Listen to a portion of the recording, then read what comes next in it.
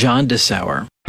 Live from the Momo Pizzeria and Ristorante Studios at 44th and O. Morning radio for the entire capital city. This is LNK Today with Jack and Friends on the voice of Lincoln, 1499.3 KLIN. All right, let's get it going on a Monday morning, July 11th, 2022, 6:09, 78 degrees in the capital city. We even had portion of the county in a severe thunderstorm warning here as we got up this morning. Check of radar right now indicates that, looks like I've got to say it looks like it because you never know when the green blob is heading toward Lincoln what's going to happen to the green blob, but it does look like we got some rain moving in from the west. Seward should be seeing that now. Seward and Milford probably seeing a little bit of that now, and throughout the morning hours got a chance of some rain, some nice cool temperatures. Today looking pretty good for a Monday morning. Got a busy show for a Monday today. Joining us, we are going to talk to so some of my friends who are former high school classmates, but a little older than me. They're having a big reunion coming up. You know, a lot of class reunions. I was supposed to have a class reunion during the pandemic. At least I thought it would have been our 25th year class reunion, and it didn't ever happen. And so a group of classes over there at my alma mater are getting together and having a multiple class reunion. And so they've been asking me if they could come on the air to talk a little bit about it. So we're going to talk to Andrew Loudon and Andy Campbell, a couple of guys who have been guests on this show for other matters before. We'll see what Loudon thinks too of everything that happened on in Kearney this weekend. Nothing chaps his hide ever. We'll see. Maybe what was going on at the Eunice Center did this last weekend, since he is an outspoken proud Republican here in the state of Nebraska. So we'll see how that goes at 7:10. I think it's going to be a lot of fun. He might just change to being a conservative. Yeah, we'll see. We will see. We'll have Tim Haruza join us. He'll probably get into a little bit of that as well with us. And then we're going to talk to Keith Zimmer from the University of Nebraska Athletic Department Life Skills Program at 8:35, talking about some things coming up there as well. So busy day when it comes to guests, and we'll also have our morning drive. We'll count down the 5 things people are talking about today, your sound off as well. And so very busy morning here on LNK Today with Jack and Friends. And yes, we will start with what happened in Kearney over the weekend. I wasn't there. I was home having a guys' weekend with my son, with my wife and daughter, both out of town, binge watching Stranger Things for almost the entire weekend. We can talk about that a little bit later. But as you know by now, you had changes here. You had some significant changes to the state Republican Party and its leadership. Yesterday, you had the people who weren't supposed to get in, according to the establishment, eventually got in. But it took apparently an arrest of Matt Innes, who we've talked plenty about last week, before he came out of jail and had like a triumphant return into the conference center. I don't know if they brought down the lights and played the Rocky music or what they did exactly when that happened. That's why we should have had his entrance music. I know. It would have been even better. We sort of foreshadowed basically everything that happened this weekend on our show on Friday when we went through and talked about things to do in Kearney if you were not able to attend the event and those sorts of things, and talked about wrestling entrance music. But you come away from the weekend, Mark, with a very different looking leadership of the Nebraska Republican Party. A lot of people, a new chairman, of course, and then several other of the people in leadership who decided to step down in the wake of that decision by Republican delegates there. So it was, I don't know, Mark, how significant is this change, do you think, in terms of, what the Nebraska Republican Party looks like and how they go forward in the coming months? Well, I think it's huge from the standpoint of you don't lose your state executive director, the party chair, and, it's basically, if you want to get right down to it, it's not necessarily a repudiation, but it really kicks the Ricketts portion of the GOP out of power. And now we'll see who actually ends up being the power players in the Nebraska GOP. At least that's the way I'm seeing it right now. But they don't have a lot of time before the convention, before the election. This could give Nebraska Democrats an opening to make some hay with it. Yeah, I'm not sure how much hay you can make. I don't know how much this behind-the-scenes stuff matters to the average Nebraska voter who's weighing between two, especially two gubernatorial candidates with this whole thing. But yeah, and the interesting thing about it is, obviously, the incoming nominee for governor is part of the quote establishment camp, right? That's correct. Part of the Ricketts camp. You don't need me to connect the dots on that one for you. You guys all understand that. The one area that's going to be, I think, the toughest for them is the ability to raise funds. And why would this change that situation? Because a lot of the well, let's face it, the majority of the fundraising has been on the Ricketts side. And on the Ricketts bank account. Yes. I mean, Right. Let's just get to that. I mean, but I've heard anywhere from 60 to 80% of the Republican funding is from the Ricketts and the Ricketts campaign. And if that happens to go away, that's not good. Yeah. Well, and you think about how many of the state legislative races were funded by Yes. Pete Ricketts. And there was a race I was covering a few years ago when I worked in central Nebraska where there was a Republican already in the race, and then another Republican jumped in who was immediately backed by Pete Ricketts. And then that first Republican I'd written the story, he claimed that Ricketts was trying to purchase the legislature, make himself veto-proof, and that has become a pretty common complaint among conservatives within the party. But which they would probably... But here's the thing. You say that, and I don't quite know why that would bother, that what you're speaking of would bother much of the Republican Party at all, because let's face it, this dispute or whatever that it is, this rift that's happening within the party seems to me, tell me if I'm wrong, seems to me to have very little to do with policy differences. Well, no, it's about one person being able to run everything. That's where the issue is. Right. Yeah, that's what it... I mean, I don't know... I mean, maybe if I got, Innes in here or somebody else and maybe they would have some specific policies that they would be bugged by. But, I mean, Ricketts has been am I wrong? When that they're calling them rhinos and those sorts of things, Ricketts has been really steadfastly conservative Yes, as a governor the last couple of years. And he's been even, whatever happened with the whole Herbster thing and everything that's going on there, he's also, to some degree, if Trump is this litmus test for people as well, he's also been positive and sort of behind as much as you can be, to a president here with Trump. So that's the odd thing to me about this whole thing is there's not really that I can see a huge policy divide between these kind of sects within the party. It's just got to do with who's got control, and it's got to do with to some degree, I think, personal vendettas and things that have happened with relationships and loyalty and those sorts of things. And who's Trumpy enough? Right, but I feel, can you really critique Ricketts and say he's not? He came out and said he didn't think he should run again. Okay. Well, and he didn't back who Trump was backing for the governor's race. It's true. So yeah, it was primarily Trump supporters that staged this. I know, but none of this goes to policy. It goes to personality. Yes, is politics. The thing. What do you expect? Yeah, I guess so. I guess, me as the ultimate cynic of all of these things going on politically, but it's part of me that looks at them and be like, okay, you guys agree on almost, everything that really matters for the most part. Right. There are differences in how the party itself is run and conducted, but when it comes to governing and the type of candidates that you would most like to see in office in terms of policy, I mean, let's be completely honest. How differently would policy look under Jim Pillen as compared to Charles Herbster?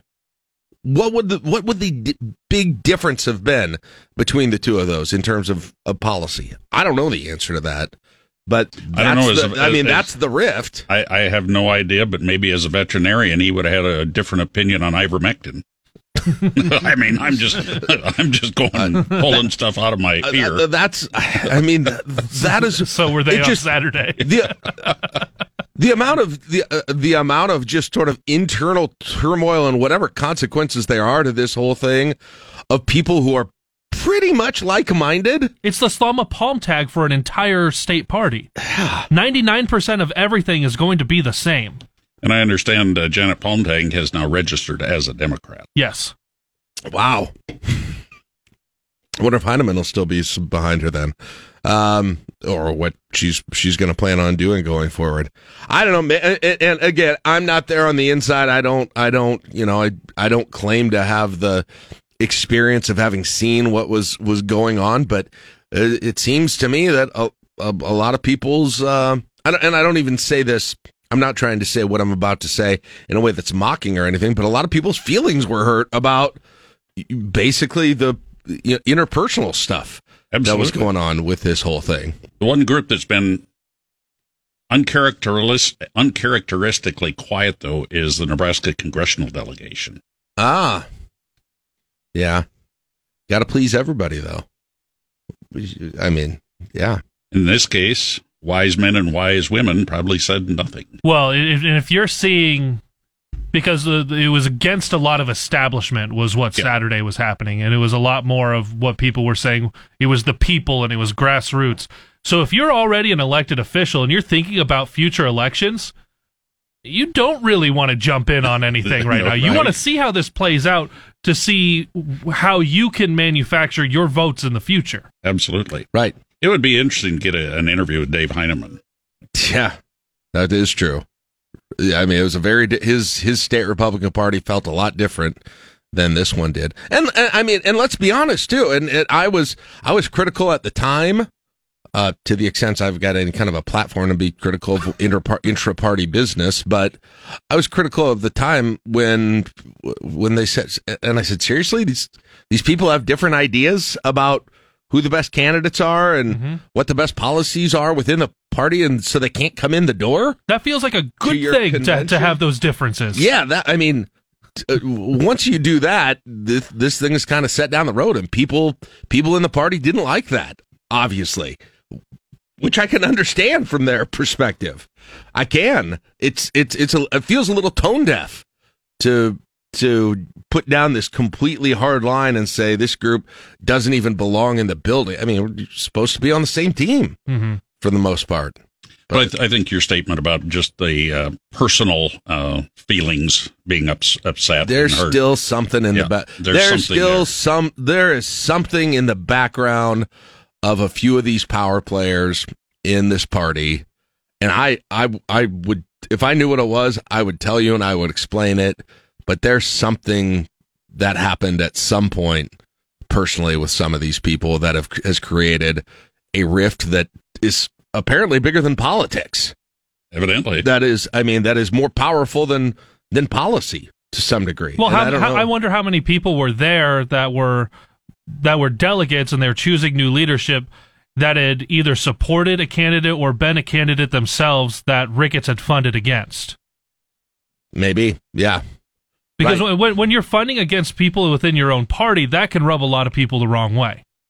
Yeah, that's true. That I mean, yeah, right. For better or worse, because obviously it's worked out for the party. They still run the state. I suppose the gripe, the frustration is outsized influence by a small number of people within the party, even though it might be small policy differences, though, but it's outsized influence where the sort of the will of the people within the party gets ignored because they can't wield that kind of influence financially or otherwise. Man, that sounds like Democrats.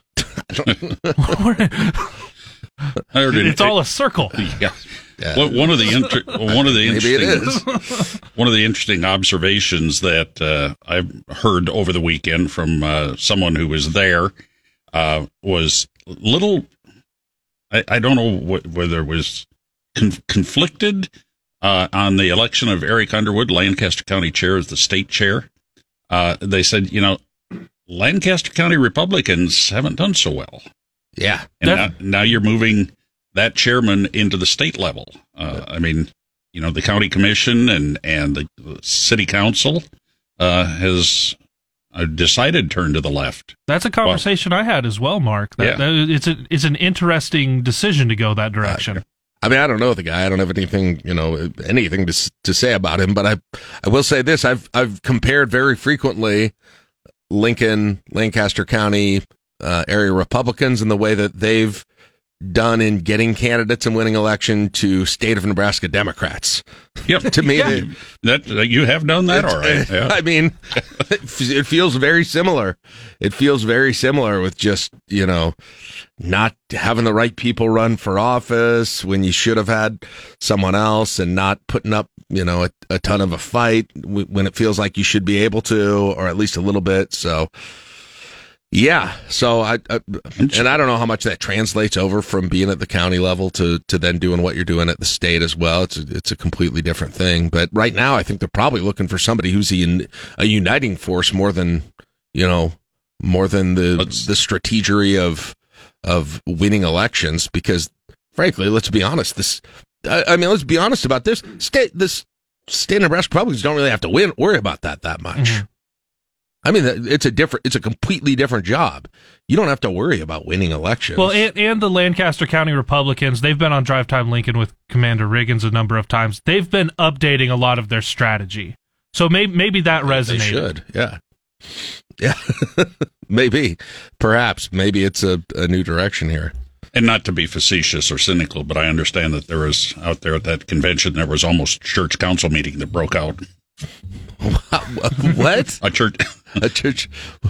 You've never been on a church council? No, I haven't, but I have a father who has been. Yes, that's. It almost got to that level. Yes, that's right. See, my dad's church was called, I fumbled that because it was called consistory in our denomination. There was almost a consistory breakout. Yeah, exactly. That's a good point. Hey, plenty of time to spend out there on hams on the lake, maybe go hit up fields. One of the millions of splash pads. The Republican Party splash pad tour of Kearney 2022. Or time to get booked. There's also that, too. And this morning's ag report. Yes. Cows have hooves because they lactose. 626. It's LNK today with Jack and Friends on KLIN. I like the local news because it doesn't get into all these politics. Get today's top news and sports directly to your inbox. Sign up for the daily at KLIN.com. John DeSauer. A look at news from both inside and outside of Lincoln, and conversation on how that news affects us here. It's time for the Sound Off on LNK Today. All right. It's not raining outside, Caleb. Not yet. One of these times, I don't know, it seems wet outside every time I take my dog out in the middle of the night. Yeah. Whew. That thing he's getting worse at sleeping through the night. I just want to tell you that right now. We had a few successful nights the whole night through, no problems. First time around, and now we got the, about 2 a.m, there's about an hour in there where we're taking him out and trying to get him to go to the bathroom, trying to get him back to sleep. So, but dog life is continuing to be, everything I kind of expect it to be. Just beautiful. The highs are high. The lows are, taxing. Hey, you watched almost 3, you watched 2.5 seasons of Stranger Things. Yeah, I was without the whole family there because, again, those of you who have owned puppies know this. It's not like you can, when you're home, that you can just let them run around and not pay attention to them. It's kind of like a baby. And so you couldn't really do that. So when this weekend there were fewer of us to do that, so I use it as an excuse to binge. I don't really binge TV shows ever. I am the longest. It takes me longer than anyone to get through a show. I mean, points to the fact that I'm just now watching this show that everybody's been watching for like 6 years here at this point. But I got through 2 full plus seasons. Yeah. And I finally hit that moment where you get into a series, and it usually takes about 3 episodes, depending on the show, in that range somewhere, where you're like, okay, I need more of this. I need more of this. You've got to fight through. It's kind of like a romantic relationship in reverse. It's like the Benjamin Button of your marriage, sort of, because you start out in the phase where you're putting forth the effort to show commitment, even though the flame isn't necessarily there, right? It's about a commitment, and about, knowing that this is something that you care about. Sir, I get married in 16 days, and I don't think I want you speaking at my wedding anymore. That's the end of it. I'm going to come, and then, things start to get to the point that, oh yeah, well, this is very nice. And then by the time you get to the end, it's like you can't keep away from the thing, right? It's just hot and heavy. Every minute that you get, you're watching parts of this show. And then it's over, and you're lonely. And you wish that you had a show. Yeah, it legitimately is significant romantic relationships in reverse. That's what binging a TV show is like, right? Go the exact opposite is how it usually works. So, get it? I got it. You don't. So I can't use that analogy in your wedding if you really want. If you really, I mean, you knew what you were getting. Caleb, Megan. Relationships are like binge watching a TV show in reverse. You're at the end now. You're toward the season finale, but you're going to go toward the season premiere, and it will change over those years. I don't know. I'll work on it. I've got some edits coming. Maybe work on that a little bit. All right, what are we going to talk about today here this morning in our morning drive? Oh, some big economic numbers coming out this week that might give us a better idea if we are heading toward a recession in this country. Let's find out more about those. The markets are bracing for the Consumer Price Index report that's out this week, because that's going to indicate what the next move is for the Federal Reserve in their attempt to soothe inflation. In May, the price of everyday goods rose 8.6% from the year prior, and economists predict that the June number will have risen above that. And Commerce Secretary Gina Raimondo said the main focus of the Biden administration is combating inflation. She expects growth to slow, but said yesterday that the public shouldn't, quote, be talking ourselves into a recession. Still, record high gas prices has Americans struggling to fill their tanks, and President Biden sees his upcoming trip to Saudi Arabia as a way to unify Gulf states and stabilize oil markets. All right, let's talk a little bit about that. President going to Saudi Arabia this week. Some have seen as a bit controversial for a variety of reasons. The president's upcoming trip to the Saudi kingdom comes with fairly heavy risk on both the domestic and international fronts. Now, from the international perspective, he'll obviously try to smooth over hard feelings with the Saudis, all while maybe encouraging them to open the spigot when it comes to more oil production. But there's also heavy cost and heavy risk here domestically, because the president is also facing fairly significant criticism from both the political left and the political right, that what he's essentially doing is shuffling over to the Saudis with hat in hand, while tamping down domestic oil production right here at home. Not exactly a picnic when you consider he's been harshly critical of the Saudis' human rights record. But the most important question is, are they going to gather around that glowing orb? Right? Remember when Trump was there and they had like the crown prince, and they all got around that thing and it was glowing and they had their hands on it. It looked like a scene from some 80s kids fantasy movie. Let's get Biden around that thing, because as amazing as... Are you explaining Stranger Things? Maybe. As amazing as it was with Trump, I think it could be just as cool with Biden if we also get him on the orb. Meanwhile, gas prices they're sort of going down. We've seen some better numbers nationally. I mean, there's still, let's be honest, it's still ridiculously high, but nonetheless, some momentum in the right direction. Gas prices have fallen 19 cents over the last couple of weeks. Oil industry analyst Trilby Lumber. Regular grade now averages $4.86, and combined with the prior smaller drop, over 1 month, the price is down 24 cents per gallon. Lundberg says that crude oil prices remain the key element in determining where the prices go from here. If they stabilize from here at least a little while, I think we're going to see another 10 to 20 cent drop in the price of gasoline. However, Lundberg says there is not enough worldwide crude oil supply to have a further impact on the price point. We will not see the kind of crude oil price crash that will allow for a huge drop at the gasoline pump. Kevin Uretsky, Fox News. All right, so our new reality is like 425 is exciting. Is that what it is? I hope 415. Yeah, I mean, maybe for now. What's interesting to me is it feels like, to me, in driving around, there's more variety of gas prices in Lincoln now than there was a couple of months ago. They're not so uniform. Like the range, it feels like it used to be everybody was when it was getting really high, everybody was within 5-10 cents. Mm-hmm. Now I feel like there's a range of in Lincoln, there's a range of 30 cents depending on where you go here, which I always want.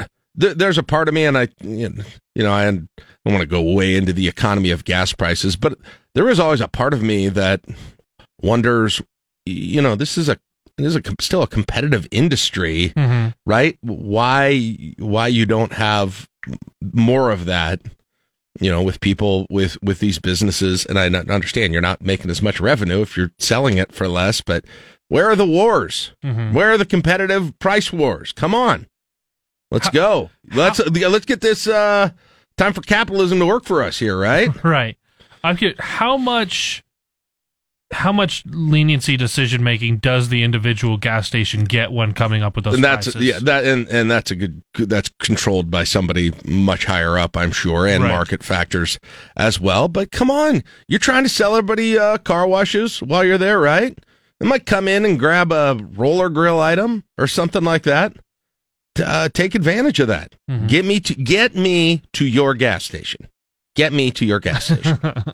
Specifically, Jack. Figure to out a your way. gas You station. compete for me, not vice versa. I don't need to be searching everywhere around the city. You compete for me. Look at your restaurant receipt lately and see some new things on it that you don't remember in the past. I heard about somebody seeing this last week. It's becoming more of a norm in the industry. The next time you're grabbing a meal at your favorite restaurant, you may notice that it costs a little more with new fees added due to inflation. Kyle Green is the owner of a group of restaurants along the Florida coast and says that costs were already up due to the pandemic. Last October, Green pivoted to a commission service charge model for all 4 of his locations. It helped us absorb these costs versus having to continue to just raise our prices. National Restaurant Association CEO Michelle Corsimo points out that many restaurants across the U.S. have chosen to add various fees to the final bill instead of increasing menu prices. Some of those surcharges are listed as wellness and kitchen appreciation fees. Kitchen appreciation. Hey, look, the price of the nachos didn't go up here. This is great. Let's get those. And then you get your bill, and it's like, it actually the end. did. Yeah. It's kind of like those fireworks stands that are, they all advertise buy 4 for the price of 1. Oh, how everyone's sign is 50% off. Right, What? If everyone's is 50% off, what's the baseline price? Right. That's like me saying, "Hey, I'm going to sell you 4 houses in Lincoln for the price of 1. The one costs, $1.8 million." So we're not that far off from that, by the way. Stamp prices going up. Yeah. Add it to the list. Starting today, it will now cost you 60 cents to mail a letter domestically. Postage rates are going up today. That also includes pre-sorted rates for businesses and nonprofits. But for regular letter sending, you will be spending 2 cents extra per stamp. You do not, however, need to buy 2-cent stamps. First-class postage sold as forever stamps will always be usable for the current needed postage amount, no matter how much you paid for them. Eben Brown, Fox News. Mailroom appreciation fees. I'm still kicking myself not buying like a bunker and filling that thing up with forever stamps. Tons of them. And like it's going onto Amazon right now? Entire field when they put those forever stamps out, whenever it was, 10, 12 years ago. and just hoarding those things and the value. I mean, it's one of the best investments you can make, right? Yeah. I mean, you go back to 2013, 2012, stamp prices were 45 cents. So that's in 10 years, we're up 15 cents since then. The last hike was on August 29th, 2021. 33% increase. Didn't even quite make it a year before we had a 2% raise on the stamp prices. So apparently the Elon Musk Twitter thing not happening. What a roller coaster! Evidently, I think. Well, except maybe. Well, let's take a listen to this. Twitter could push Musk to pay the $1 billion breakup fee associated with ending the agreement, but instead they say, we will see you in court. Bloomberg is now reporting that Twitter has hired a prominent law firm to handle the case, merger law heavyweight Wachtell, Lipton, Rosen & Katz. The chair of Twitter's board is committed to closing the deal with Musk and said Friday they'll take legal action to do so. Also, Musk has reportedly brought on a firm that successfully defended him against a defamation claim in 2019. Musk's attorneys announced Friday that he is terminating his $44 billion deal with Twitter, citing a lack of transparency in the company's data regarding how much of its user base is made up of fake accounts. Do you remember when it first looked like this was all going to happen? And I kept saying what I really want to know, and we will find out eventually, is if this is truly about principle for Elon Musk and just his perception of the need that this platform, because it's so big, needs to be reformed, or is it about the dollars and cents and what makes sense? And my premonition at the time was that you don't become the world's richest man by not being very smart and caring a lot about the dollars and cents. Right. And it turns out that's what it was about. And I'm not blaming him for that. If he was getting a bad deal based on those things, this very well could have been the smart, the savvy financial move in this entire thing. But there was this perception that he was idealistic, that so much so that it sort of overrode some of the financial risk and downside of this entire thing, and apparently not idealistic enough to swallow whatever concern that he had about the bot accounts and that sort of thing. But Twitter's apparently gotten a pretty big deal law firm for to represent him. $1 billion fee if the deal doesn't go through. $1 billion fee. Jeez. Whew. All right, what else? What else do we have? Oh, this is unpleasant. Of course, when I go on vacation in August, we're going to go, all my in-laws are from Iowa, and we're meeting them out at a lake in southern Iowa. It's Army Corps of Engineers place, really nice lake. And then I hear this story, which isn't at the same lake, but I think it's close. A freshwater beach in southern Iowa is off limits to everyone until health officials determine if it's the source of a deadly brain-eating amoeba. Super. A woman from Missouri who swam in the water at the Lake of Three Fires last month is infected with the small creature. Health officials and the CDC are testing the lake water as well as other public water sources. The Naegleria fowleri amoeba is commonly found in warm freshwater lakes, rivers, and ponds, where it enters through a person's nose and travels to the brain. Great. Carmen Roberts, Fox News. Bad time for me to start watching Stranger Things and have this story come up and have my vacation be. Ugh. Now I'm looking at the map to see how close this place is to where I'm going. I'm not familiar with my. The one I'm going to is probably the closest other lake there. This isn't far from Omaha, actually. Down there by Clarinda, Iowa, a little bit, by Bedford. Lake of Three Fires State Park. Brain-eating amoeba. Fantastic. My goodness. Let's see. Should we... the running of the bulls over the weekend. Oh, yeah. Nobody died. Good. So it's been, I believe, since 2009 since that happened. I mean, I wouldn't call it well, take a listen. Running with the Bulls is not for the faint of heart. The big event in the city of Pamplona, Spain, popularized by Ernest Hemingway's 1926 novel The Sun Also Rises, draws tens of thousands of visitors from around the world. It's back following a 2-year hiatus due to COVID. Saturday's third run of the San Fermin Festival was marred by the event's first gorings of the year. 2 men were injured, 8 runners were gored in 2019, and 16 people have been killed since the tradition began back in 1910. But if you think it's bad for the participants, it's worse for the bulls. The 6 animals that run each morning are killed by professional bullfighters later that same day. Kevin McHugh, Fox News. I didn't know that. Okay. Killed by, how? I mean, I don't want to get too grotesque here, but how did... All right. I think it's with a sword. I'll have to look that up.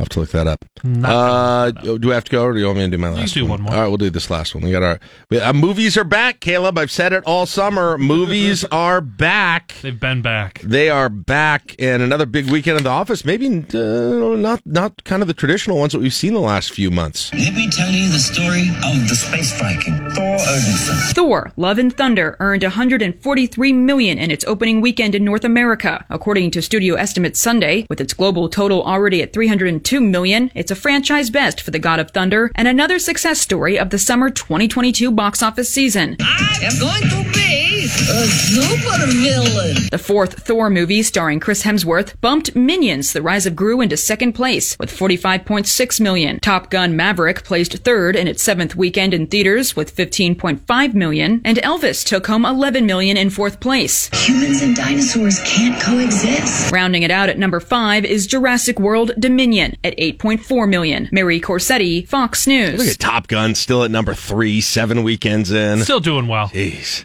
All right, it's 6:57. We'll take a break. It's LNK Today with Jack and Friends on KLIN.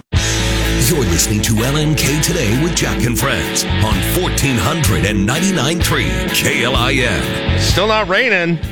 Oh, it's just dissipating. It's just melting into the ether once again.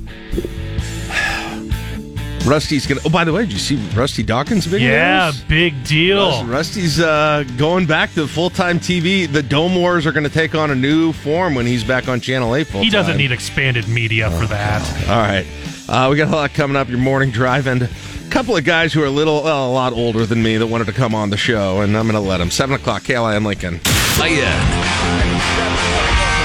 Today with Jack and Friends on KLIN. Glad to have you back with us on this Monday morning, July 11th, 2022. Well, so I got a couple of, and I got this from somebody very old because it came in the form of a Facebook Messenger message, but I kept getting these notes from this pesky friend of mine, neighbor of mine, who kept saying, "Hey, you got to let me come on your show because we've got a big event coming up." And I said, we don't do that many event interviews all that much anymore. But he kept bugging me, and so eventually I said, "That's fine, but you need to bring like some actual celebrities, some accomplished people." And so I told Andrew Loudon at the time, I said, if you bring some accomplished people with you, I can get you on to talk about your little event, and you can sort of use the influence of the people who are younger than you, who graduated from your same high school. And so that was Andrew Loudon. He said, fine, what if I bring the state champion golf coach, and I bring, one of the stalwarts in the Lincoln business and landscape community with me? And I said, that might do it. That might be enough to drag your lazy self in here. And so joining me right now, Andrew Loudon, Joe Schlegelmilch, and Andy Campbell right now. That was a perfect intro because that's exactly how we treat Loudon. That's true. I mean we did. So these guys were all all in the halls of Lincoln East High School when I was like an 8th grader and still there. And so probably threatening to beat me up all the time. You were a just gummer. Mean. I was very mean, but I was in the same halls, and I wasn't going to beat you up then. It was when you asked my sister out to like homecoming or something like that. I picked her up for dates at your house many times. That's right. many times. And so we got a history with these guys, but they've got an event coming up, and Loudon asked if he could come on. So I obviously begrudgingly said yes. And so you guys are you guys are having a big like major class reunion coming up. which is kind of interesting. I think I was supposed to have my 25th, and it never happened. I think because of COVID. So Loudon, I guess we'll start with you. What did you guys do? Combine several years together? We did. So, the pandemic screwed up our 30th reunion, which was supposed to be last year. It screwed up the class of 90. We're the class of 91. So we're doing an epic reunion. Get it? The Epic was the name of the East High yearbook. Nobody gets that except the people in this room, literally. So it's 90, 91, 92, 3 classes, 30-year reunion, and it's going to be a week from Saturday, July 23rd, down at Rosie's Bar at 130 North 10th Street. And, the most famous member of our class is Coach Joe Schlegelmilch. Absolutely. Whose the trophy that I know boys golf team won the state championship this year. And he's going to tell us all about the school tours. Well, first of all, I'm not famous, but thank you anyway for having me on. I appreciate it. So the school tour is part of our reunion weekend. And at 9 o'clock Saturday morning, our new principal, Casey Freeze, is going to lead a tour of all of our alums that would like to come up and see all the new things happening at East High. So we would like as many people to come up there as possible so that he has some people to show around. He's looking forward to it. I figured he was still looking for the bathrooms there. Well, he is. He is. And it depends which ones are open on which day, because, there's crazy things going on in the bathrooms. Yeah, I know. Now, are you guys all the same year? I didn't even know this. You guys all the same 91. year? 91. All right. Who was, in this group, who was the wildest high schooler out of this group? Well, it definitely wasn't Loudon. No, Joe was the quarterback of the football I know he was. In name only. That's very good. So it's the event at Rosie's and the school tours. Anything else connected with it, guys? Or I'm sure some informal things. Well, to answer your question, pretty laid back on some levels. We decided to go with one big event. There's still a lot of people that weren't sure they wanted to travel for COVID and that kind of stuff. So we'd love to have as many people out. The event, you can register for the event if you're a member of the class. We've been trying to send emails out in social media, but if you haven't seen it, we'd love to have you. Go to eventbrite.com, make sure you're signed up under Lincoln. So you're searching the Lincoln area and put in Lincoln East, and we're like second or third down on the list of events. How hard is it to find people? Impossible. Now, is it really that hard? Yeah. Are there... We talked about actually trying to mail out. We worked with LPS. We worked with them. We got a list. We got it updated, sent emails out. But then we looked at it, and it would have cost us probably $1,000 just to send out mailed invitations, and we just didn't see the budget available. And so you're hoping the wallflowers from the class that aren't communicating more are listening to my radio show, and that's how you're going to And we also keep hearing people that go, I need to keep signing up. I need to get it. Yeah, you are the wallflower, of course. This is going to bring everybody to it, and the Journal Star. We're hoping. No, I'm totally kidding. It's a real challenge because not everyone does social media, and most of what we've done, and there's going to be some upset people because we've mostly advertised on social media, and there's a lot of people that have dropped off of Facebook. So, as you mentioned, it's a challenge, but we're doing the best we can. I almost dropped out of Facebook after seeing all your posts. It's very, I dropped off Facebook from seeing your posts. Wow, it's just a deadly circle. Can you tell the Lincoln East graduates are really loving of each other? Will you be carding people when they come into Rosie's with like their year of graduation? What if I were to show up at this? What if I brought up, just a group of 96ers that I think what we would say, as long as you're paying for your entrance, we'd probably consider it. Do it. Come on down. Yeah, I mean, if why there are don't we others, get put a included comment in this? Come on. You are. There's even a band. Did you talk about No, I'm sorry. So John Leffler, class of 1990. Used to work here. AM, FM, awesome band, is playing with the 80s and 90s hits. And so it's $50 a couple, $30 for an individual. We've got food. We've got 3 drink tickets per person, and we've got an awesome band, and you get to see all your friends from the best high school in America, Lincoln East. By the way, Jeremy just texted in "Go Knights, class of 94." So, just FYI, maybe that's the kind of carding that you need to be doing. Right? There no at Knights. The door. No. Right. Exactly. Although Rosie's is being run by a Knight right now, so. Oh wow. No. Wow. So hopefully everything. No, they wouldn't do anything to the food. No. That's good. What kind of a turnout do you think you're going to get for something like this? We're over 150 plus, and we'd love to see up to 200.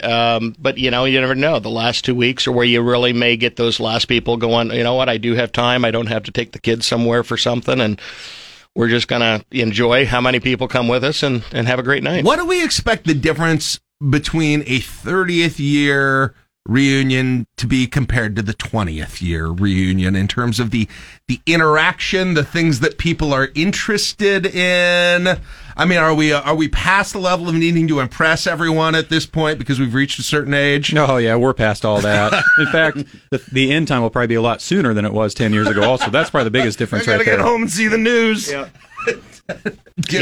With our 20th, we closed the bar. We then, I remember it was happening the same time as mine. Correct. As my, So we're all getting older. We're all going to have different things to talk about. 10 years ago, it probably was, kids and that kind of stuff. Now it may be grandkids or, what are the kids doing? Kids are in high school, college, those kind of things. Yeah. So, it is, as we all get older, there are different conversations to have. All right. Well, so there you go. What's that website again where people can find out more? Where tickets are going through Eventbrite, so just go on Eventbrite, search Lincoln East, and I just did it this morning, and we were number 2 down. There's a TED Talk right ahead of us, so let's get past that. Yeah, I say we'd love to get past that. Loudon, why were you out in Kearney regulating this weekend, or what? No, come on. I'm an establishment Republican. I got bumped out at the county convention. I think I got the second least votes in my district, and what's the last? Someone called me a rhino oligarch, so I don't know.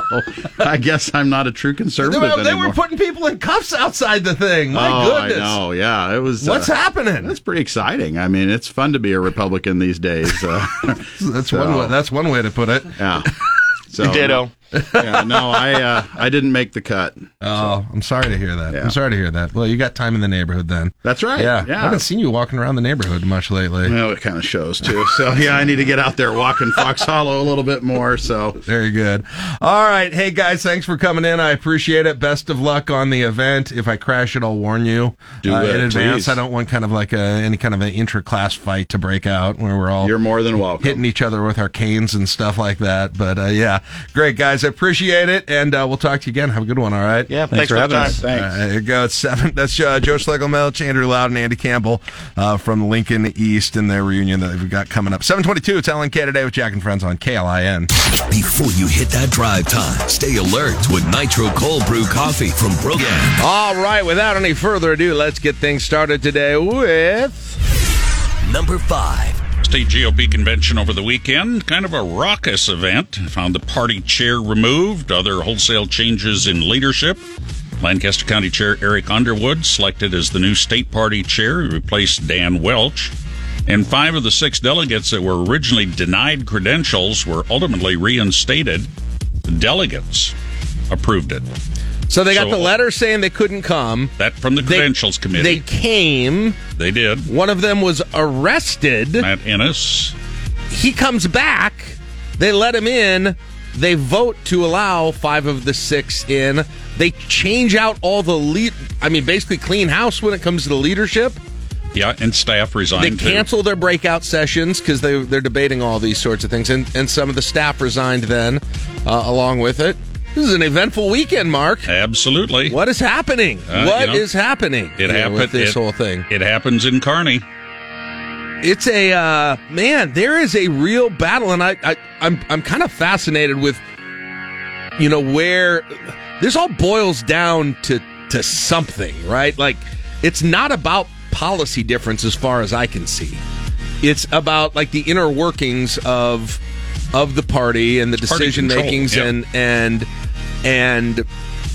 I think deep down the more that I watched how all of the stories within the party have come out over the last several years, frankly, whether you're talking about Herbster and Ricketts and Pillen or Palmtag and Slama and Slama and Herbster and Heineman and Ricketts and Herbster and all of these things. It seems like there is. It feels to me like all of the issues right now are an outgrowth of, and I don't know what it is exactly, but some kind of a personal rift that is there. That some point that somebody double crossed someone, and it's grown and grown and grown, this personal rift, and that's kind of how it's manifesting itself right now. Yeah, I think it really started back during the Trump years, and then when Matt Innes ran against Ben Sasse, didn't get Trump support, didn't get support from the party. That was kind of the first time we heard things being a little bit noisy about the leadership of the party. And, it just has kind of ratcheted up. Yeah, that's true. That's true. There's probably something to that because, the Ricketts has stayed tight with Sasse in terms of what he said publicly about him and who he was supporting in that race. And somehow, and I'm still fascinated with whatever the process was where Trump endorsed Sasse, right? And who did vote to convict on impeachment a few months after that for Trump, and Innes will tell you this. I mean, he's got his Facebook picture is a picture of him and Trump. Yep. I know. I visit it when I'm checking out to see if he's not understanding the radio ratings every once in a while. Let it go. Let it go. Them's the breaks. And here's the thing: this party. This is like the only thing. They can't lose right now. They can't lose when it comes to competing with the Democrats. The only thing they can lose to right now is themselves. Right? I mean, they're in a great place politically in this state right now, just in terms of a party head-to-head against any other competing party, primarily the Democrats. I mean, state races, Democrats aren't even putting up candidates, right, for a bunch of them here at this point. Reminds me, things are going generally well for you. Reminds me of when I had an aquarium and a bunch of guppies, and they eat their young. It's kind of a self flatulation type of deal in there. And I've said Except this. Here, are they saying they're eating the old because it was? They were trying to get rid of the established ones within the party? Yeah. I mean, here Loudon came in here. He said he got called what did he say? A rhino oligarch. Rhino oligarch. They're calling Ricketts a rhino, too. I've said this about all kinds of political things in the past, but sometimes it feels like policy doesn't matter anymore that much to people. In this case, I don't think it does. Personality and control and power matter more than policy in politics. Who you've supported in the past, who you've aligned yourself with. Yes. A big part of this was how Trumpy were you? That gets to the base of a lot of it, but you're right when you say there's a lot of these that just feel like there's vendettas that have been out there within the party. And people are it's really become a societal issue where people go out of their way to be offended. Maybe that's it too. And being offended is somehow a badge of courage, maybe, and so they get their buns in a dither and away they go. I mean, it's just crazy. You've got all over. It's not just here, but it's everywhere. You've got people, and it's especially on the right now, people who I think are in close to lockstep when it comes to policy beliefs. That barely matters to some degree anymore. It's about all of these tertiary things outside of policy at this point, and then we throw around terms like rhino, conservative, liberal, all of these things, and they don't even correlate to policy anymore. They correlate to who your loyalty is with in terms of a personality. One of the rising stars nationally in the Republican Party is Glenn Youngkin. I wonder what he thinks of Nebraska Republicans. Yeah, now. He came down. Did he know what he was stepping into? I don't. They had to push lunch back like 2 hours. You don't skip lunch. They got a nice cater to the sandwiches at the Eunice were probably getting cold at that point. Maybe they were supposed to be cold sandwiches. Now, I didn't see any video of it, but obviously I saw the video of the aftermath as we saw Matt Innes being arrested, and then eventually he does come back and everything. But I would like to see video of what led up to the arrest, and then being booked for assault and by the way, trespassing. are they going to bring charges against him? Do we know what's happening with that? I don't know. The charge was, or at least initially they reported assault because a security guard inside stepped in front of him, and Innes said he touched him or something, and Innes then says, and I took him down. And so that was Innes' statement on video. So they had private security, probably. Yes. And so whether that private security firm or person decides to press charges, that would be, I guess, up to them. All right. Yeah. Well, and meanwhile, by the way, you got Jim Pillen running, who is a part of the, quote, establishment group with this whole thing. The guy who didn't win Secretary of State, he's going to run as a write-in. I mean, I don't know. Is this going to really split people within the party? Oh, it already has. I mean, but like significantly. Is Bohr really going to be a real factor in this thing? We'll know in a few months. To the point where it opens the door for a Democratic candidate? I mean, I don't think so, but as deep as this runs, did you think it makes me wonder if there are several Republicans that just won't cast a vote for Pillen at this point? That would be the most likely scenario. And it's an opening for the Nebraska Democrats. Yeah, that's right. If you somehow split that vote, I mean, they ought to be making making commercials for the writing candidate. And at that point, you've also got the possibility of bringing in national money. Right. But again, then on the other... And Patty Pansy Brooks was at the White House Friday, meeting with Vice President. So, they're taking note of Nebraska. And just to show that I'm an equal opportunity critic, here when the Democrats could maybe take advantage of it, I don't think they will. Yeah, I mean, no, I don't think it's... listen, I don't know Carol Blood that much other than talking to her, but she doesn't feel like a candidate that's going to be able to storm in there and get some momentum. I don't disagree with you, but 2 months ago I would have never thought that there had been a civil war within the Republican Party in the state either. All right, moving on. Number 4. Railroad workers rallying outside Burlington Northern Santa Fe rail yard yesterday in the Haymarket, advocating for BNS and the unions to try to reach an agreement. They're upset over working conditions and how they supported everything through the pandemic and basically not feeling the love back. Yeah, and there were people from not just, this area, but from kind of the region that did this thing. But they had a cooling off period. There's no agreement here at this point, and they're kind of at a bit of an impasse right now.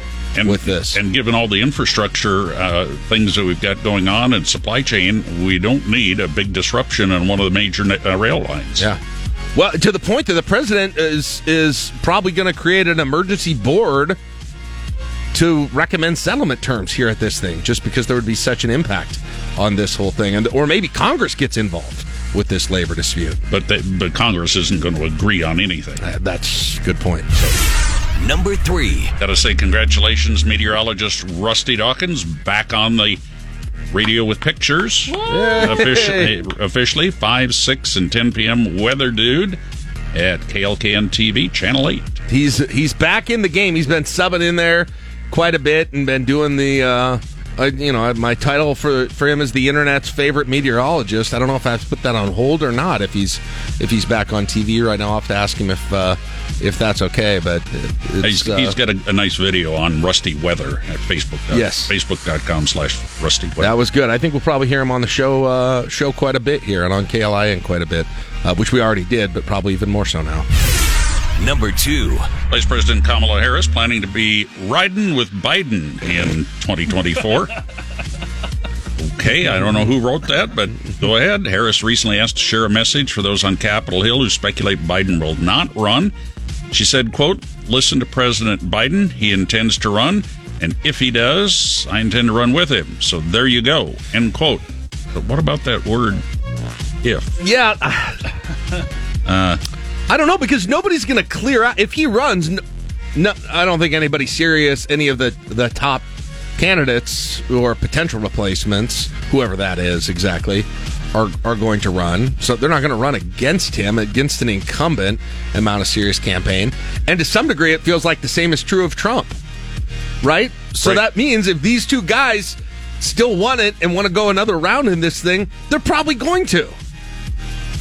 Like, do you think if I think that's definitely true on the Democrat side of things. I just don't think Gavin Newsom or somebody is going to challenge Biden if Biden's running on this thing. But if Trump runs, do the serious primary threats back out or not? No. You don't think? And I guess DeSantis is probably the main one. DeSantis. You don't think he's back? You think he will primary Trump? I think so. Not primary him, but I think it is in the primary. It is in the primary. Not as an incumbent, is what I mean. And I think you'll find several others that I think Ted Cruz might throw his name in there. Mike Pompeo. I wouldn't be surprised if Mike Pence threw his name in there. That's going to be crazy. You think Carney was wild this weekend? I mean, wait till Trump starts running against. If what you're saying is true, Trump starts running against those guys. I mean, it's all hell is going to break loose. Take what we saw in Carney, and this isn't just unique to Nebraska. This is something that's happened a number of places across the country, where it becomes, how loyal have you been to Donald Trump? So if you are now running against him, where he's trying to get back into the presidency, what does that do for your own political?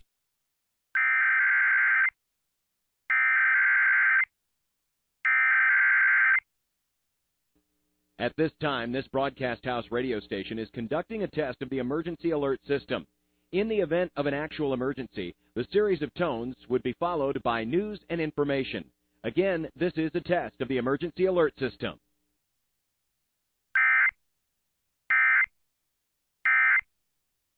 Trump does run, Pence will not be vice president. Yeah, thank you. Yes. I mean, I went out on a limb on that one. Yeah, I did. I went way out. Where's the war horse to place that wager? Jeez. Maybe he's in negotiations with get DeSantis as his running mate so he doesn't run against him. Did this past weekend hurt Ricketts at all when looking to future positions? I don't know. I don't know what he's going for. So that's the thing. Is it a cabinet position? Is he looking to be on a ticket as a vice president? No matter what he's looking for, losing your party is not helpful. Yeah, but nobody's going to think of that. And if he's a vice presidential candidate or somebody in a national vote, that's going to be a blip on the radar. That's a year and a half old. I think they'd still look to that. Maybe. You mean just his chance that somebody would want him to do that? You mean in terms of being asked to do it? Yes. Yeah. In terms of being asked to do it. If you're on the ticket, you're on the ticket. It can just be a little bit fodder for your opponents. Right. But I think it's going to be hurtful when you're going through the list of names to be, if someone's saying, I want this person or this person. I could see Pete Ricketts, though, as a cabinet officer in any type of administration. Yeah, it feels like it's still kind of... Department of Commerce, feels ag, like that's what it is. You know, his background in business, the fact that Nebraska is such a huge ag state and what he brings, and that, of course, would follow the footsteps of Mike Johans. God, this tightrope of sort of appearing to still be like on the going against Herbster, but still not. But somehow he and Trump have been like mostly cordial. Although Trump called him a rhino, but he still says it's just a tightrope right now. Number 1. Average U.S. pump prices fell 3.1 cents to 472.1 cents a gallon over the weekend. Woo! Largest daily drop since December 2008, according to AAA. Prices at the pump have been falling for the past 27 days. Hey, it's all over, everyone. It's over. We did it. Mission accomplished. Mission accomplished. We got him. Oh, yeah. And by the way, the federal budget has been balanced, and there is no more, debt. So it is a little sad when I'm like 432. What a bargain! Yeah. Better fill it up. All right, 7:56 now. Found out we had both gas tanks either half or full. And got an email yesterday that 66 cents per gallon expires today. Oh, boy. Siphon it. So you can get 20 gallons in there. Just get I'm all sure those little gas sure tanks. You've had to siphon gas into a bus at some point in your life? No, because they run diesel, so. Can't use a siphon on diesel? Yeah, but you don't siphon gas and put in a diesel. I mean, just fuel. Siphon fuel. 756. This is dumb. It's Alan Kennedy. You're right. Brought to you by Stonebridge Insurance and Wealth Management on KLIN. All right, 8:09. It's a radio show that has all the tension of happy hour at the Eunice Conference Center in Kearney, Nebraska right now. Good morning, Tim Herza. How are you doing? I'm well. How are you, Jack? I'm good. Happy Monday. Happy Monday to you. All right. I was very excited to talk to you today because I was interested in your perspective on what's kind of been in the news over the weekend as a Republican and just kind of watching all of this. I guess my first question for you is sort of about, I think probably myself and maybe a lot of listeners don't quite maybe know the import and the impact of sort of what goes on inside of the party. So when you change leadership like happened over the weekend and a lot of the personnel step down and there's just kind of a changing of the guard to some degree, what are the likely, if there are any, what are the likely actual feasible impacts of something like that over the coming months and years? You know, it's an interesting question, and even from my perspective, it's been more than, maybe about 10 years, not quite 10 years, about 10 years since I was in a state central committee meeting last too. So I've never been to a state convention in the summer. My understanding is it works very similarly to those regular state central committee meetings where you're doing party business, internally resolutions brought forward, and so forth.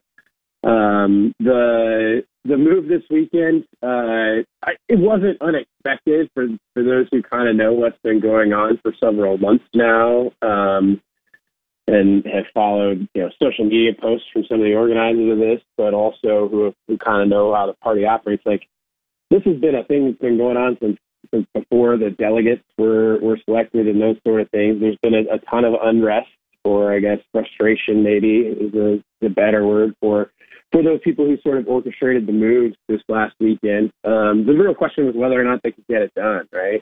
Were the votes there, kind of how many of the representatives had it, and obviously it looks like they did have the votes to do what they wanted to do, replace leadership. Dan Welch, who's been chairman for a long time. I think I was at the state central committee meeting. The last one I was at was when I think he was elected chair, replaced the chairship. So he's been there a long time, and he's done a really good job leading the party. What does it mean from here? It means that you're going to have new leadership, right? That's going to set a direction for the party. The real question right now is kind of when you have such an abrupt transition, how smoothly that goes. Does the leadership, does Mr. Underwood, does Eric Underwood know what he needs to do in terms of stepping into that role as chair and putting things back together, getting the organization ready to go? I mean, the chair change is over. That's one thing. The apparatus itself, kind of whose leadership, who's operating, it's all gone now too, right? So your executive director's gone. They'll have to get to work on hiring somebody there. Just your general fundraising and day-to-day operations stuff has to get back to on the ground and figure out what they need to do so that they can assist Republican candidates heading into November. And I know there's been some speculation about what that means for candidates. Nebraska's still a very Republican state. I don't know that who the chair of the party is going to make a ton of difference in terms of this ongoing election cycle. I think the real question is, whether the transition to the new chair, the new leadership lasts for a period of years and starts, impacting or influencing or changing maybe the direction of where things would have gone with future election cycles. So for this one, I don't know that it changes a ton. I think that Nebraska is a Republican state, and hey, at least for statewide races, you have a gubernatorial candidate on the Democratic side, but the Democratic Party ain't necessarily doing things right now either when you're not fielding candidates at all. You have one of the largest infighting things the Republican Party has ever seen out publicly, and the Democratic Party has no opportunity to do anything about it. So I don't expect it to change this election cycle much. Obviously, the state party matters in legislative races and those sort of things, but it won't matter for those top offices, and I don't think it'll change a lot in a month and a half's time. Is this mainly about Herbster, Pillen, that whole thing, or does it predate that, or is that really the crystallization of this whole thing? What's your kind of read on that? I haven't talked to in the last week or so any of the folks who helped orchestrate the thing. I've heard from them a couple of times, or randomly here and there over the last year or so. I don't know if that's all. I don't know if that's everything that's there, but it's certainly part of it, right? When Donald Trump's chosen candidate gets beat, right, in a race where people say it was unfair, and they blame the sitting governor, the sitting leader of the party, unfairly or not. That's who they kind of point to as the reason that things didn't work out for a candidate who couldn't get elected. It's really tough to know, but I think that's part of it. I think it's certainly reflective of what you've seen at some of the local parties too, right? So it's sort of a movement that started growing, and look, you got to show up, and people who show up are the ones who get to have a say, right? And so if these folks are motivated to come out and they've got an agenda and they want to get it done, that's what they do. They come out, they get their friends to come out, they elect people, they run for the leadership offices, and they get it done. And Saturday I wasn't there. I really, really wish I had been. I think it would have been interesting. I talked to a couple of people that were there. Just, yeah. Again, not terribly unexpected if you're watching it. Just the real question is whether or not they had the vote. They did. What's so sort of odd to me is I feel like these factions there really have very few policy differences. I mean, practically maybe none, or very little.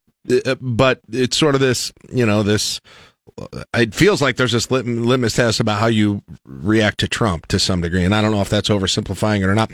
What I still don't quite understand is why there was so much acrimony that sort of manifested itself in the Ricketts, Pillen, Herbster thing, because, to hear Ricketts say it, he's a fan of Trump's, right? And so, if Herbster is largely defined, which he was, by being Trump's guy for this, why is there so much of a problem that really exacerbated this fissure that was happening? Why couldn't he have just said, I'm sitting back and whoever is, I don't have the answer to that question. I don't know if you do, but to me, that's the bottom line of this whole thing. What was motivating whatever happened during that?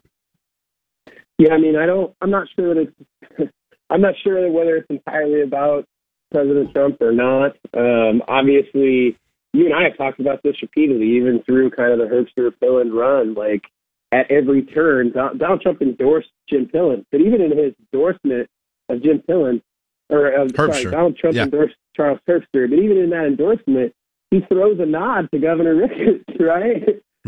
He parenthetically says, who's also done a great job in Nebraska. So I don't think anybody could argue that Pete Ricketts and Donald Trump haven't been, kind of on the same page, or that they haven't been supportive of one another, at least not for several years, right? Not since going back to that election, the initial election, 2016, when Trump took a few swipes at the governor. But whether or not he has the support, whether or not Pete Ricketts has the support of Trump or Trump supports Pete Ricketts, I don't think there's that much to quibble about. Obviously, Trump had his chosen candidate and Ricketts had his chosen candidate. Now, whether or not it's all about Charles Herbster, I don't know that that's fair to say. I think it's part of the equation. I don't think it's all about that. I think there's there's clearly talking points that are coming out of the leaders of this movement, and some of the things that you've seen on Facebook and social media, they were in the paper this last week, and they're all over some of the Facebook websites and stuff. But people have been very critical of the administration for a lot of reasons, and whether or not that's fair to attribute it, I think it goes beyond just Charles Herbster. So that's part of it, without question, that's part of it. But somehow the quote-unquote establishment has been able to maintain enough of a successful relationship with Trump himself or Trump's people that, like you said, when he puts out a statement about Herbster, he kind of compliments Ricketts. He endorses Sass, right? I mean, he endorsed Sass over Innes, who was like his biggest loyalist here in this whole thing. Like, there is some connection there, and they also sort of pay tribute to it verbally, but the rank and file of the party doesn't. I don't know if they don't believe it or what's going on there. You know what I mean? He not only did he endorse Sass in his reelection, but then what turned around in his rally here and called him out, right? Again. Right. Jim Rat, Ben Sass. Right. And then but Sass votes to impeach him, to convict him. Yeah. It's clear that, and maybe I don't understand the national Republican politics like that. I'm definitely not close enough to it.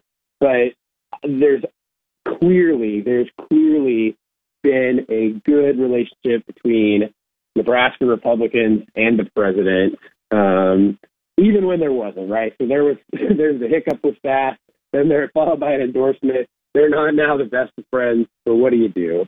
Outside of that, I think there's been really good relationship between the Trump administration and Nebraska Republicans throughout President Trump's term in office, and then even recently, like we discussed. So like I said, I don't know that it's entirely about Trump. You can go, the social media stuff it's not hidden. The criticism that comes from some of the folks who orchestrated the takeover, if you will, or whatever you want to refer to it as on Saturday. They've been clear on social media that they're upset. So like I said, the real question is kind of what the broader delegation would do. I mean, you got hundreds of people in that room, and most of them are there because they're Republicans, not necessarily because, they're out for an agenda, but clearly they had been talked to or had been recruited by people who of like mind. So. And I know this is kind of what I asked in the first question, but this is a little bit, I mean, are these people, is the party still going to get behind Pillen? I assume so, but I mean, they just sort of overthrew his loyalists at the campaign, at the party convention. What does that look like over the next few months? I think Eric Underwood, I just saw the tweet from Saturday. I wasn't there, obviously, but I think in his speech after accepting the chairmanship, I think he got up on the mic and said that they would work to elect Republicans. I think he mentioned Pillen by name. I have to go back and double check, and you're trusting reporters because I wasn't in the room. So I fully expect the party to support its candidates. Republican candidates are up. They're the ones that are on the ballot. I do know that there were some delegates to the convention that were sort of in question who are running write-in campaigns or whatever, but I don't think that the party apparatus should or will get involved in that. And here's the thing, too, Jack. It's a month and a half away, so how much can you influence when you're talking about Republicans who are going to have their name printed on a ticket because they had successful primaries versus write-in candidates or other party candidates that are trying to get on the ballot and get their name out. I don't think that would work, and I don't know the extent of the business that was done on Saturday. I'd have to go back and look at it, but you still have to follow some party rules before you start kind of just changing any of that sort of stuff. And the party rules are going to say that Republican Party supports Republican candidates. So I don't expect it to have an impact on this election in November. If it gets to the point where the party is taking shots at the nominee for governor or, publicly or officially or anything like that, you're going to have a lot of confusion. Well, I asked that just because I think a fissure in the party has a better chance of stopping Republicans than Democrats do in this state.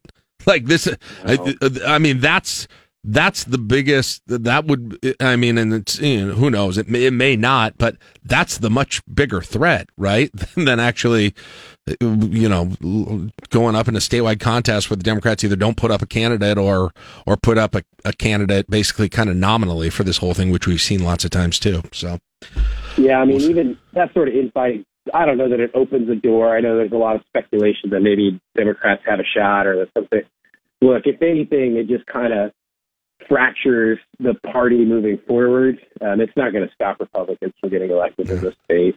Now, the interesting point will be when first time that a senator retires or takes another job, a state senator takes or another job or something, which we've seen happen. Things like that happen a lot during the last year, and Jim Pillen nominates somebody for that spot, assuming he's the governor at that point. I mean, that rubber meets the road there on this whole thing. Well, I mean, legislative appointments are made by the governor. There's no party influence whatsoever there. So, right. It's just this congressional thing that's kind of odd in terms of how they were seating a special election. I think that's a very rare thing. So, yeah. Outside of that, the party apparatus exists to help Republicans get elected, to help connect Republican candidates to Republican voters. I feel like the question is out: how well will this group of leadership do as compared to the old group? And that's kind of the big question. Yep. And then will they be able to get stuff together, and how effective will they be at it when there's not a transition, and when it's as abrupt as it is, and you're building up from the ground, and you're taking over the voter file resources and all of those things that the Republican Party has access to and that candidates rely on for the state party. So.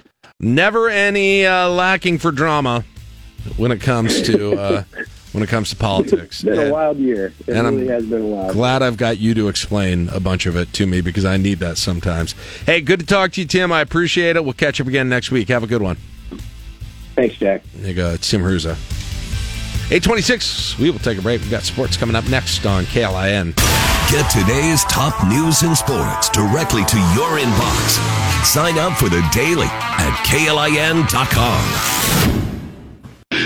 You're listening to LNK Today with Jack and Friends on 1499.3 KLIN. All right, welcome back, 8:37. Glad to have you back with us on this Monday morning. And our guest right now is somebody we worked with several times here on this program and what he does at the University of Nebraska Athletic Department. His title Executive Associate AD for Life Skills. Been doing that for a long time and doing a great job with it. And joins us right now to talk a little bit about an event coming up and a little bit more, too. Hey, Keith, how are you doing? Keith Zimmer, how are you doing? Doing well, Jack. Thank you for your time. Good. Hey, well, first of all, just tell me what you're up to with Life Skills right now. What's kind of new in that area? We've spotlighted a lot on this show over the years, but I'm just kind of curious how, with the progression of everything that's happening in the athletic department in the world of college sports as well, what that kind of means for you these days. Yeah, well, a year ago, Jack, in July, 1st of July, is when name, image, and likeness became permissible with the NCAA. So, of course, athletic department staff members can't facilitate deals with our current athletes, but we can educate our athletes on how to become more marketable, to build their brands so they are in a position to hopefully get deals through NIL. So we've implemented a program called Husker Advantage. It's a 5-series educational required event for all of our athletes, that really helps our athletes build their brand, become more marketable, focus on communication, finances, compliance. It's the new era and something that we're always trying to remain cutting edge. So that's probably been the newest thing within the past year. And for people who don't know kind of more broadly, just tell us a little bit about the whole program, which you've been working with for a long time. What does Life Skills actually mean in the context of what you do? Yeah, so Life Skills, of course you have academics on one end and athletics on the other. Those are the essentials of the student-athlete experience. Nebraska's always tried to do more for our athletes so they can become more. So it's really trying to equip them with those separators, those extra opportunities that can make them more marketable for life after sports. As you know, Jack, very few become a pro, and if they do, they don't do it for very long. So really trying to get our athletes acclimated to Nebraska, focus on retention, make sure they have a career identity outside of their sport, get them involved in the community, become leaders on campus, and also educate them on the hottest topics so they can continue to be good ambassadors for themselves and for Nebraska athletics. You've been doing this, Keith, long enough that I'm always kind of curious what it's like when you hear back from people that you and your department worked with, 10 years ago, 20 years ago and beyond, and seeing what they're doing now. It's kind of almost like a proud parent. What's that experience been like for you? It's been great. It's been very rewarding. That's why I've stayed in it for 35 plus years. And, I've seen just so many success stories, and Nebraska has been their foundation, and they will tell you that. The Will Shields, who's went on to become the NFL Man of the Year, the Rex Burkheads, who helped us with, what we're going to talk about with the road race and Team Jack, Karen Jennings, who's become one of the top realtors in the Midwest. And, of course, my boss was a student athlete that I recruited, Trev Alberts, who really epitomizes the student athlete that we try to develop, a great athlete, a great student, and a great ambassador. So I've been very fortunate to work with thousands of outstanding student athlete leaders, and they make Nebraska very proud. Yeah, that's like the ultimate validation, Keith. You did such a good job, he became your boss, right? We're lucky to have him. Trev's doing a great job. Well, coming up, and this is cool, I know this is something you've been involved in a long time. I actually ran in one of the first year or two you guys were doing this, but the Nebraska football road race is coming up, and there's you still got a couple of days to get into the early registration, but tell us a little bit about the evolution of this road race and how you kind of use it. So, it started back in 2013. Everybody probably remembers the 69-yard touchdown run from then 6-year-old Jack Hoffman, who's now going to be a junior this year up in Atkinson on their football team. And, that really started and propelled the whole Team Jack movement. Our football team wanted to do more than just the run during the spring game, so they came up with the idea of doing an annual road race. This will be our 10th annual. The football team has helped raise nearly $250,000. All those monies stay in state. They go up to UNMC, to the Fred and Pamela Buffett Cancer Center. And really the platform of Nebraska football has helped Team Jack, raise nearly $9 million for brain cancer research. So it's been a proud affiliation. The road race is this Sunday, July 17th. We still have room for you, Jack. Would love to see you there. The initial registration deadline is this Wednesday. Again, we do a 1-mile fun run walk and then also a 5K. We've had as many as 800 runners in the past, and we're well over 500 now. Would like to see a few hundred more get registered for this event. A great cause. You get to interact with every member of the Nebraska football team.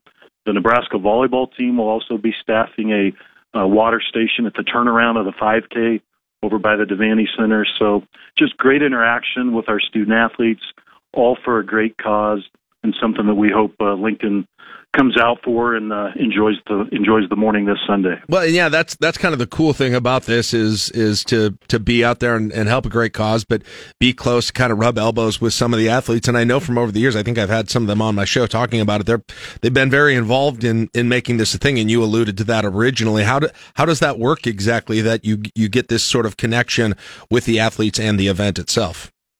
Well, we have a great leadership team. We've got guys like Ramir Johnson and Nick Henrich and Omar Manning, Heinrich Harburg, Ryan Schomer. Those guys work with us in the Lincoln Track Club to make this event what it is. We've got great leadership with the Lincoln Track Club.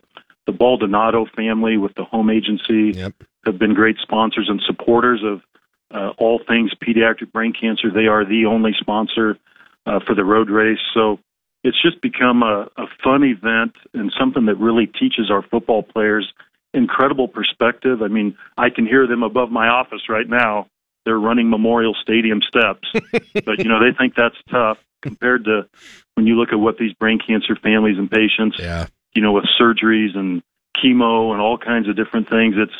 It's a great life lesson for our players to give just a little bit of their time and hopefully show that we are with these patients and families no matter what. There's great unity. Just like they support Nebraska football, we're going to support them through their toughest time. Yeah, and I'll say this, having been a part of the Team Jack Radiothon since its inception years ago, and we do that every fall. We'll have that coming up again this fall again. It's that sort of participation, that openness to it from the athletic department, the football program, the players themselves, not only when they're playing, but years after. You talked about Rex and several others, and Kevin Cody Thomas does a great job of getting those people involved, but they're willing to, and I think that all kind of stems from the beginning of this thing. And it's you're right, it's had a real impact. The state, the team, everyone's had a real legit impact on research, on families who have and will go through this as well. And I think that's a cool thing for everybody to be proud of and to kind of see happen here. And it's a chance to celebrate that this weekend. So yeah, Huskers.com/road race. This Wednesday's the initial deadline. You can register even the morning of. Okay. $25 for the 1 mile, $30 for the 5K. Great cause. Great interaction. Jack, we're just 47 days out. I know. Husker football, so this is really the kickoff of the Nebraska football season and a great chance to get to come meet all the players. And Coach Frost will be speaking at the event. Bree Hoffman, the co-founder of Team Jack, will be there. We have a brain cancer survivor singing the national anthem. Cool. It's going to be a great morning, and look forward to seeing everybody come out. And by the way, look, I'm on the website. It looks like a bunch of cool potential prizes that people can win as well. Kind of door prizes with this whole thing. Get signed up before this Wednesday. They'll be eligible to win autographed Husker helmets, volleyballs, team basketballs. We've got game tickets we're giving away for the first 2 home games. So there's definitely some incentive to go to Huskers.com road race and get registered now. Very cool. All right. So get get signed up by Wednesday if you want to get eligible for those things and get out and get some exercise with the whole thing. Hey, Keith, always appreciate it. Always enjoy talking to you. We'll do it again soon, I'm sure. Thank you for your time, Jack. There you go. That is Keith Zimmer, and with University of Nebraska, the Executive Associate AD for Life Skills. All right, we're going to grab a break. Got a couple of topics here I want to get to here before the end of the show. We'll jump on those and tell you about what's coming out the rest of the week. It's 8:46 LNK Today with Jack and Friends on KLIN. You're listening to LNK Today with Jack and Friends on 1499.3 KLIN. All right, it's 8:50 LNK Today with Jack and Friends on KLIN. Love Keith Zimmer, by the way. Always enjoy talking to him, and done so many good things there with the athletic department. And hope you guys, some of you will make it out to that 5K. It did remind me of this story we haven't had a chance to talk about here that made some news at the end of last week, the beginning of the weekend. But so the newest iteration of NIL, as it pertains to Nebraska and some other schools. I saw Iowa is doing something similar too. There's probably a lot of other schools, but they're making a fan club. Yeah, players are getting together, and it's player led. That's the big deal. That's the big part of this. And so they've got people they're putting on a wait list. There can only be 5,000 members in this whole thing. They haven't announced the cost of it yet. 5,000 spots is the way it would really work. So someone can purchase more spots. So you might have no less limit members. On memberships. Yes, but well, I would assume if you're buying it for a family or a group of that's what something like that is. But I don't know exactly. What do you think this looks like exactly? It's going to be intriguing because it's just another wrinkle in the name, image, likeness era. Now a year in, which, as we were hearing Keith talk about, they've had to adjust a lot of things they're doing on their end with how you teach people to be responsible and what all they need to learn about that. What are the life skills that they need? But now the student athletes are taking more control of what that is. We've seen what's it look like when the boosters are really involved? What's it look like when you have the places like Open Doors really involved? And now the student athletes on their own taking charge of it. I'm wondering where at some point, because this is one of the pieces going forward that's going to have to come in when you talk name, image, likeness. What potential pitfalls is this going to have? Where are there going to be places that guardrails need to be placed? If you're part of this membership, because the student athletes, they get a couple tickets to home games and stuff for family members. Are those going to start being raffled off within those groups? If they're saying, I don't have family coming to the Oklahoma game. Well, I've got 2 tickets here, so let's see if we can just sell these and make some money off of them within this membership club. Like there's some things that I think still need to be really fleshed out with it. So there's more. So Iowa's doing this too, and I wonder if it's the same, people behind it essentially that are running it. Mm-hmm. I don't know if it is or not, but there's more details on what Iowa's look like. Okay. And I can tell you that because I've got the release here that they've got. It costs $199 for the year. And the benefit, and it equally supports every team member that is participating, so they spread it out evenly. Here's what they get: a meet and greet with the team, annual NIL club members only tailgate, online community to engage with the players, and access to player created content. So it sounds like it sounds like there's a couple of events that you would get to go to. Whatever online community to engage with the players. I don't know what that means. Is that a Discord? Is this like a really player or student athlete focused Patreon? I don't know. And then access to player created content, which to me that sounds like they're going to make podcasts. Yes, probably. Right. That only subscribers are going to get access to.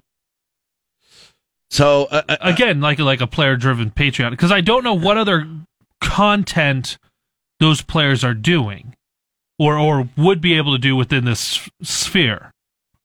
Right? Yeah. I don't know. Otherwise, I'm not, unless they're blogging or something, or making videos. I suppose.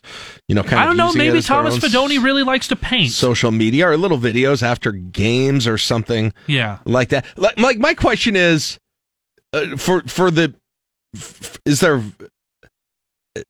is this how much of a value is this for fans? How much is there a demand for if that's what it looks like? If it's a meet and greet, so a meet and greet with the team, annual, and this is Iowa's again, annual NIL club members only tailgate.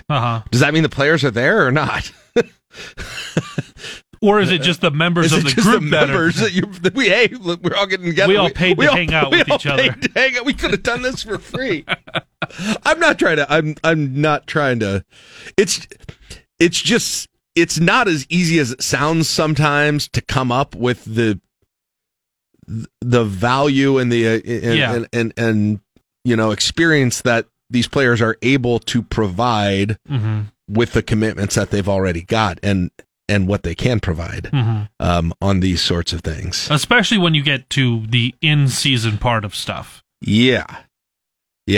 So $199. Well, if it's here's the thing: if it's $199 at Iowa, you have to imagine it's going to be more at Nebraska. And they said they were going to cap Iowa's at $2,000.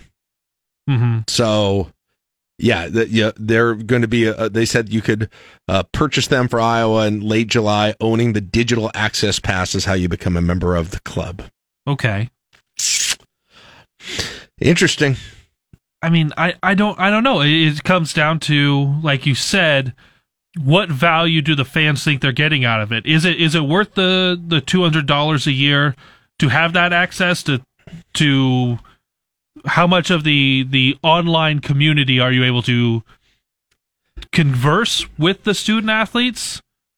Like how much of that you're not going to be conversing with 5,000 people? I don't know. Yeah, I know. So how many conversations are you going to have at one time? Is it just going to be you open up a thread and kind of just talk a little bit? It's difficult. As somebody who's kind of, I'm be honest. I've thought about ways that we could, be involved in this in some ways. But the difficult thing is saying, okay, well, here is enumerated list of things that you're providing, that the student athlete is actually doing here are the expectations to provide us values and what and when that looks like and how much of it and all of those things that go along with that as well. So yeah, I don't know, but do the math on like the Iowa one, for instance. So, 2,000 if they would sell 2,000 for 200, what did I say? 199. So 200. That's just shy of $400,000 total. $400,000, and then divide that up by, I don't know, 50